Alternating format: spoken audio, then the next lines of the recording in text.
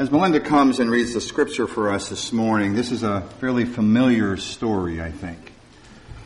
What I'm asking you to do is listen for that moment of realization in the life of Mary, as she suddenly realizes exactly what has happened.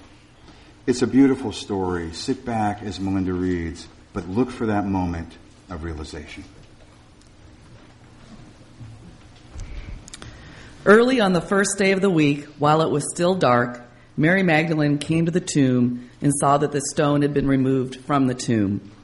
So she ran and went to Simon Peter and the other disciple, the one whom Jesus loved, and said to them, "They have taken the Lord out of the tomb, and we do not know where they have laid him." Then Peter and the other disciple set out and went toward the tomb. The two were running together, but the other disciple outran Peter and reached the tomb first. He bent down to look in and saw the linen wrappings lying there, but he did not go in. Then Simon Peter came following him and went into the tomb. He saw the linen wrappings lying there and the cloth that had been on Jesus' head, not lying with the linen wrappings, but rolled up in a place by itself. Then the other disciple, who reached the tomb first, also went in, and he saw and believed, for as yet they did not understand the scripture that he must rise from the dead. Then the disciples returned to their homes. But Mary stood weeping outside the tomb. As she wept, she bent over to look into the tomb, and she saw two angels in white, sitting where the body of Jesus had been lying, one at the head and the other at the feet. They said to her, "Woman, why are you weeping?"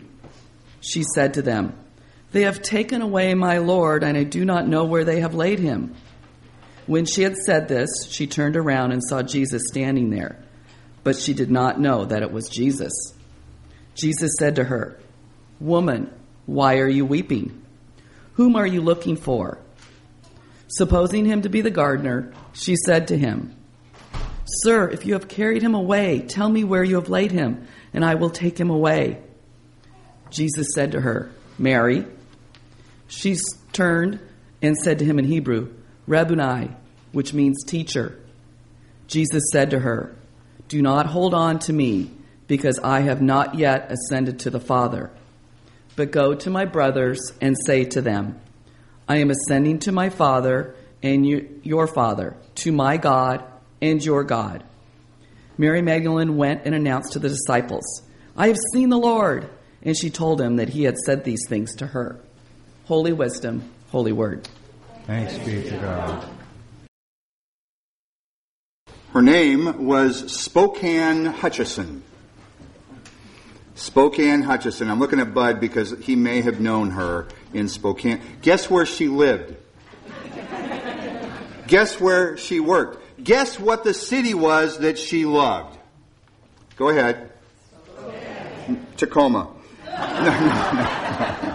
No, it was Spokane. I've talked about her once before in a sermon in this church, but I thought this was a good time to mention her again. She was my high school English teacher, and she would be so embarrassed to realize that she made the Easter sermon. But let me tell you a little bit about Spokane Hutchison, or Ms. Hutchison as we called her. She was about probably 4'11" or maybe 5 foot, very slight of build. But the most recognizable thing about her was she wore those old-style horned-rim glasses. And I don't mean the Harry Potter kind of horn. I mean, we're talking the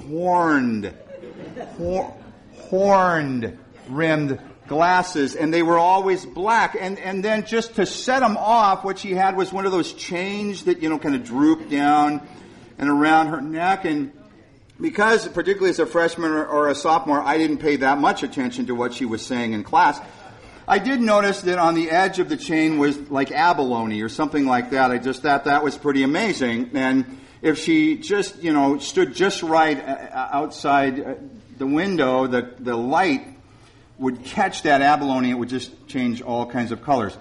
I do not have ADD or HDAD. I just was not a very good student. I didn't. What was that? You said HDA. Well, okay.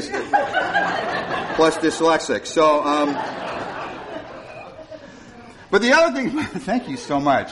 You know, it's so wonderful to have my family up here with me on this Easter Sunday. Thank you, Cora. Or Orak, I guess would be the other way to say your name. But she was also, I looked at her and I thought, she's old. Only to realize that as I'm writing this sermon, she was probably about the age that I am now. But like I said, she kind of a wrinkled face and a little bit of a hooked nose and looked slightly, a little bit like the Wicked Witch of the West. But she wasn't green. I remember other teachers in my high school, but something about Spokey, and that was her nickname, Spokey Hutchison, just continues to live in my soul.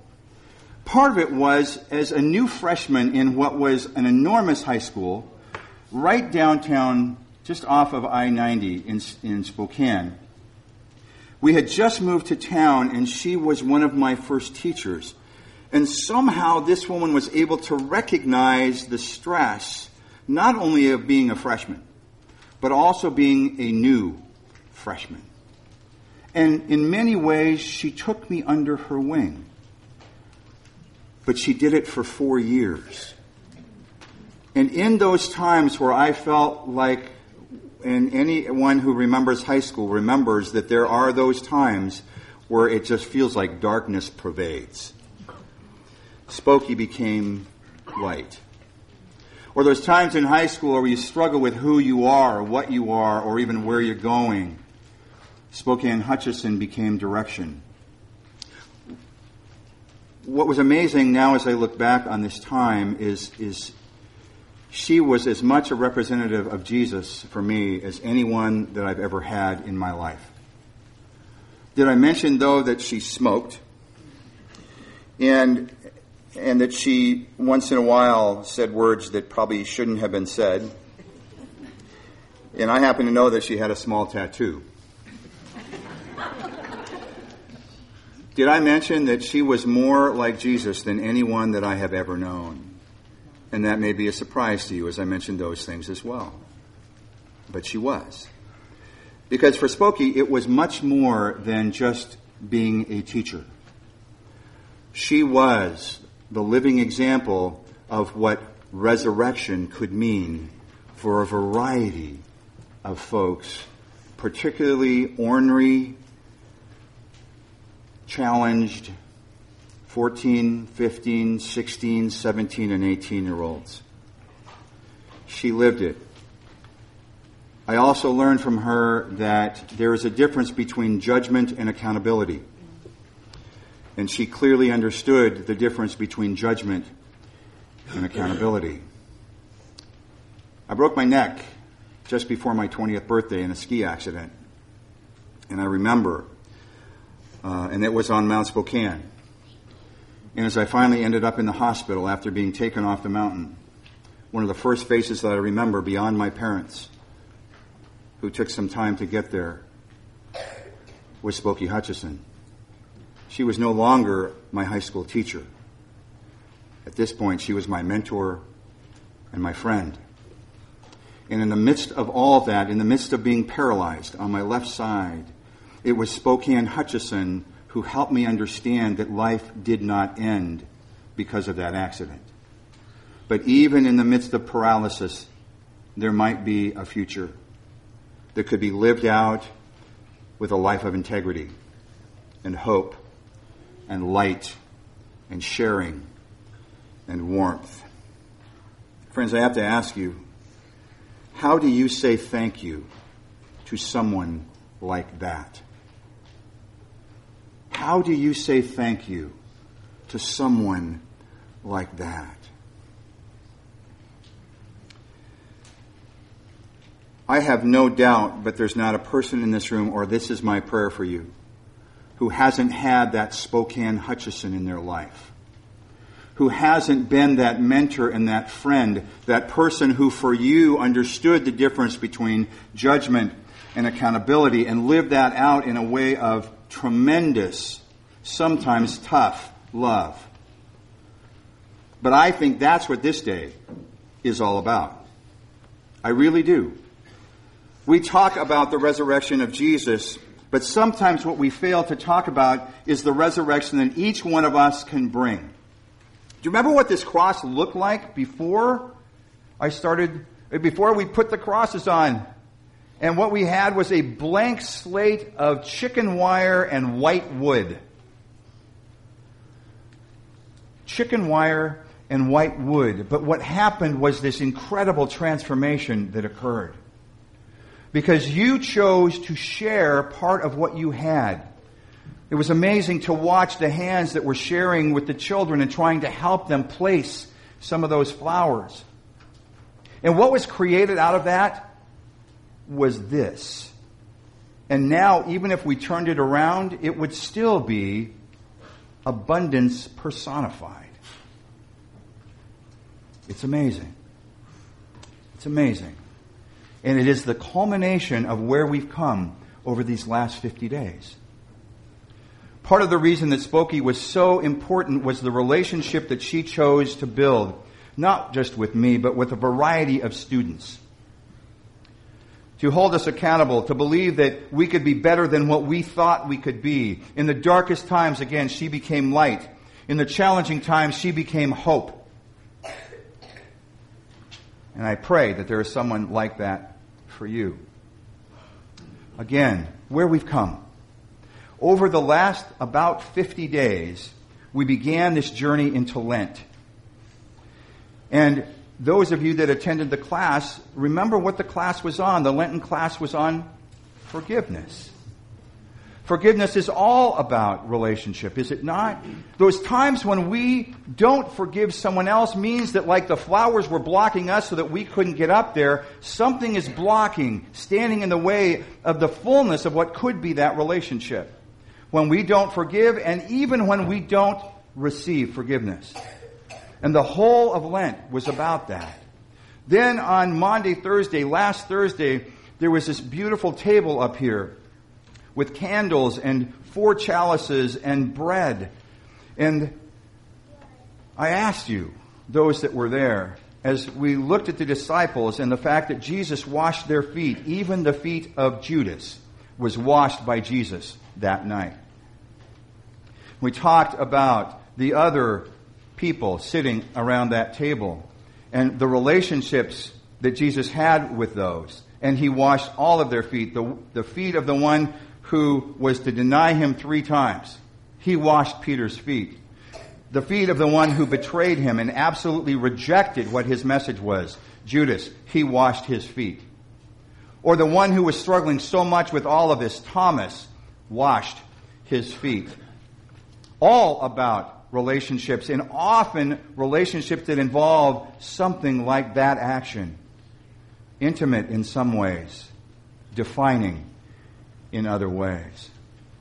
And I asked, where do you see yourself at this table? And I asked that again today, on this day of resurrection. Then, on Friday, it was all black up here with a 10-foot cross laying across the steps here, remembering the death of Jesus and talking about the fact that all of us go through times of death in our lives. All of us. Without exception, all of us go through those times.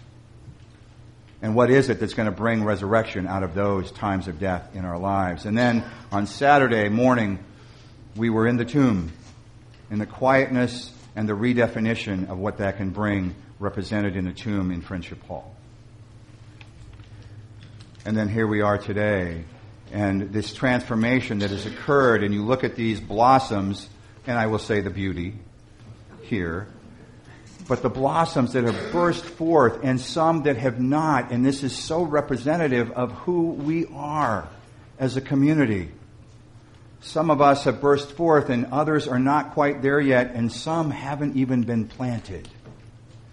But the role of this community of faith, singularly the role of any community of faith, and I will speak for this one, is to bring resurrection in the lives of anyone who walks in this door. And that what we do is whether you smoke or are tattooed or say a cuss word here on occasion, or that kind of language fills your lips. Or if you are exceptionally healthy in who you are, guess what? Because of what we are taught, not only by the Spokey Hutchisons of our lives, but by the one that we seek to follow, Jesus, that all are welcome here. All. And all means all. We were joking this morning because a young man was the Easter Bunny. And by that I mean he was in the white suit with the pink belly and the pink floppy ears. And we said, even he's welcome here. But all are welcome here. Because I think what we recognize in this place is the need in all of us to go from the starkness and the struggles of sometimes of how we are to bringing that warmth and light and hope and color to the lives of every single person who potentially walks in this door. One more thing. If you remember the words that Melinda spoke as she read from the Gospel of John this morning, here is Mary, Mary Magdalene. Mary Magdalene. You heard about Mary a little while ago in a sermon. You heard about Simon the leper, Mary Magdalene. I've talked about Nicodemus and blind Bartimaeus, those who Jesus touched, whose lives he touched in ways that created healing. Those are the ones that got the message. And here Mary is coming and doing a very difficult task. Jesus has been dead for days. But someone had to take on the task of re-anointing the body in the midst of that death. And there she was, alone, unheard of, alone going to the tomb, but willing because of what this man had done for her. Only to see that the stone had been rolled away and his body was gone. And she panicked. And whether you buy into the whole angel thing or not doesn't matter to me. But here's the message that comes from this. Here's the message. As soon as she turned and she began to weep for the loss of what she wanted to do one more time for this man, there she is kneeling, and how beautiful that John places this in a garden of all places, of this time of year where life is bursting forth. And she senses someone behind her. And she turns and through her tears doesn't recognize the one who is behind her until he calls her by name. As soon as he speaks her name, the recognition is there and she believes again. How do you say thank you to someone like that? Let me close with this thought. Friends, we are called, whether you're the strongest Christian or anyone in society, we are called to be resurrection to those around us. Every single one of us is called to be that light and that warmth and that love, to help bring peace, to bring hope, to bring encouragement, to be the resurrection that we want to see. We are called to be that. I want to take just a moment this morning as we begin to turn toward the rest of the service. And I want you to stop for a moment. And we don't do this on Easter Sunday. I want to do this on Easter Sunday. I want you to think about those in your life right now. Those folks in your life right now. And see if some face or some name comes to mind that you know of that needs that voice of resurrection, of hope and life and peace. To see if maybe, just maybe, God is placing someone on your heart right now. Whether you're in college, whether you're in retirement, whether you're at work, no matter where you are or how old or young you are. You have a call of God to be resurrection. You have a call of God as a part of this creation to bring resurrection to the lives of others. Let's just take a moment and see, in a time of quiet prayer, if that comes to you. Will you pray with me? God, on this day of resurrection, on this day where we know it is all about celebration, I ask that you help each of us know, without question, that we are placed here to be life for others, that we're placed here to be gift and hope and love for others. And I ask that you place in our minds right now someone who needs us to be that voice of resurrection for them.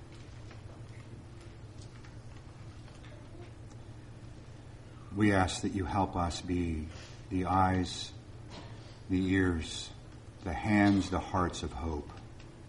Help us to be the hope for those with whom we come in contact, and as a church, help us continue to be that sanctuary of hope for any and all who would enter into this place, to bring color and life and bring it abundantly. All this in Christ's name. Amen.